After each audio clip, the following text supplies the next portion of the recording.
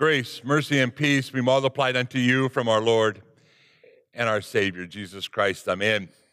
Our text for this morning, I'm going to take from the account of Luke, and I'd like to read it to you. Now, about 8 days after these sayings, he took with him Peter, James, and John, and went up to the mountain to pray.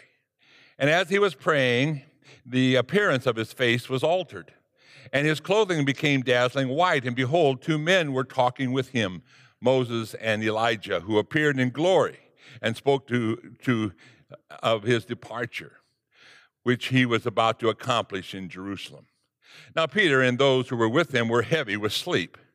But when they became fully awake, they saw his glory and the 2 men who stood with him. And as the men were parting from him, Peter said to Jesus, "Master, it's good that we are here. Let us make 3 tents, one for you, and one for Moses, and one for Elijah." He did not know what he was talking about. And he was saying these things. A cloud came and overshadowed them, and they were afraid as they entered the cloud. And a voice came out of the cloud saying, "This is my chosen one. Listen to him." And when the voice had spoken, Jesus was found alone. And they kept silent and told no one in those days anything of what they had seen. In the name of our Lord and Savior Jesus Christ, fellow redeemed. At times there seems like something never is going to end. Perhaps you felt that way on a Sunday morning when the pastor was preaching. Just wanted to add that. See if you were listening. Or something really small, like, you're at one of these Florida stoplights. If you don't have a traffic jam before, as you're going afterwards when it turns green, you have one. I'm still getting used to that. And here again, there might be a cold that you have that won't go away. Sometimes it's something more serious, like struggling with depression or feeling a cloud that will never lift. Or perhaps you're missing a loved one, and that feeling of loneliness just seems not to go away. Or sometimes we see our own source, that we are the source of our weariness, as we see ourselves falling into perhaps some sinful patterns as before, and we try to struggle, and the struggle that we have against the sins will never end, it seems. Well, today in our gospel lesson, Jesus has a message about those things that will end and those things that will not. Now, to fully appreciate what was happening, I want to rewind a little bit. If you notice now in our text for Luke, it says now about 8 days from this saying. If you picked up on the gospel lesson, it said 6 days. Now, I have to look at that one as far as what the point of reference that Matthew had and the point of reference of Luke. But I'm going to take you back according to Luke. 8 days ago, he asked the question for his disciples, "Who do you say that I am?" And, just like in our thing today, Peter had an idea about building some tents, and Luke kind of made that jam. He didn't know what he was saying. He kind of had foot and mouth disease. He always spoke before he thought. But this time he had it right. That was when he had that great confession, "Thou art the Christ, the Son of the living God." So far, so good for Peter. But what Jesus said next must have sounded anything but good to the disciples. Because Jesus said that the Son of Man must suffer many things and be rejected by the elders and the chief priests and the scribes and be killed, and on the 3rd day be raised. Now that's a lot for the disciples to take in. Being raised must have sounded pretty mysterious at that time, but the part about being killed was not all too clear. And they barely had time to digest this for what lay ahead of Jesus, and what he followed up with some very difficult words which would lay ahead for them. And he says, "Anyone who will come after me, let him deny himself, take up his cross, and follow me. For whoever will save his life will lose it. But whoever loses his life for my sake will find it. That was what was lying ahead for these disciples. Their Messiah would be killed, and their lives now would be a life of cross-bearing, which means daily dying. Now that's a sobering message, is it? Was this what all they were leading up to as his disciples? Were cross-bearing and dying all that Jesus had for them to look forward to? Now, with that background, now we'll go to fast forward to the Transfiguration. Here Jesus takes Peter, James, and John up to a mountain to pray, which they often did. And what they see was something that they had never seen before. Jesus was transfigured. That means his appearance changed. His clothes became dazzling white, and even his face changed, it glowed. In Matthew's account, tells us that Jesus' face shone like the sun.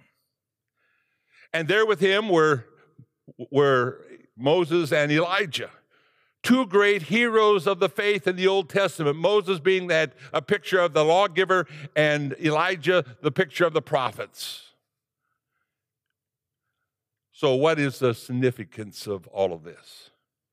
You see, Jesus was giving his disciples a much-needed lesson in things that will last and the things that will not last. The revelation of Jesus in his divine glory is the affirmation for his disciples that just as Peter had confessed 8 days earlier, Jesus was and is truly that Son of God, that promised one. And to leave no doubt in the minds of his disciples here, God the Father said on that mountain, "This is my Son, my chosen one, listen to him." And why do the disciples need a message like that at this time? So they can know that the suffering and death will not be the end for Jesus.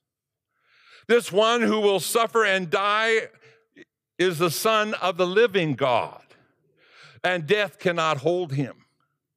And as the disciples are seeing with their own two eyes, Jesus is that light of the world, the light that no darkness can overcome.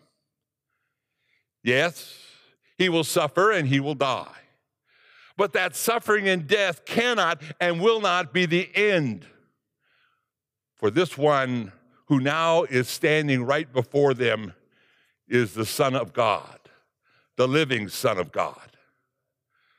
And nor will cross-bearing and death be the end for Jesus' disciples either. The living presence of Moses and Elijah on that mountain testifies the future that awaits all people who abide in the faith. Moses had gone through great deal in his life. If you read the book of Exodus, you might be beginning to wonder, boy, they were a bunch of whiners. They always were complaining about one thing and another. And I remember one time when Moses were headed up to here and they were thirsty. And here God told him to speak to this rock, and he was so angry that he hit it. And God reprimanded him, and because of his disobedience, he could not go to the land of Canaan in a bodily form. And then you had Elijah. And Elijah, of course, experienced more opposition from the children of Israel. But the hardships that Moses and Elijah had never lasted. What lasted is their fellowship with the living Lord. Moses and Elijah passed through those temporary trials of life into the eternal joy at God's right hand. And so it is for all of us who believe. As seen in Moses and Elijah, suffering will not end, is not the end for those who trust in the Lord. Instead, a crown of life is our future. Now, does that promise, though, that the cross-bearing can somehow be skipped over by us?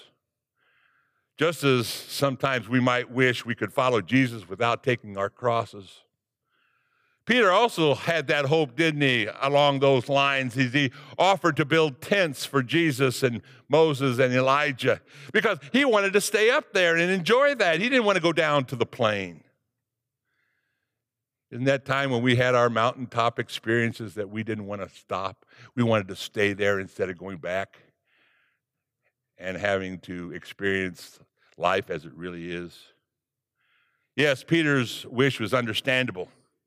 And he said it's good for them to be here. But Jesus had something better in mind.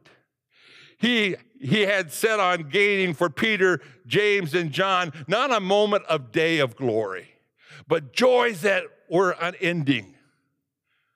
Luke tells us that here that Moses and Elijah talked about his departure, which was about to accomplish at Jerusalem.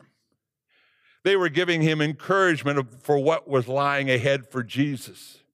It was for that departure that Jesus went back and down that mountain.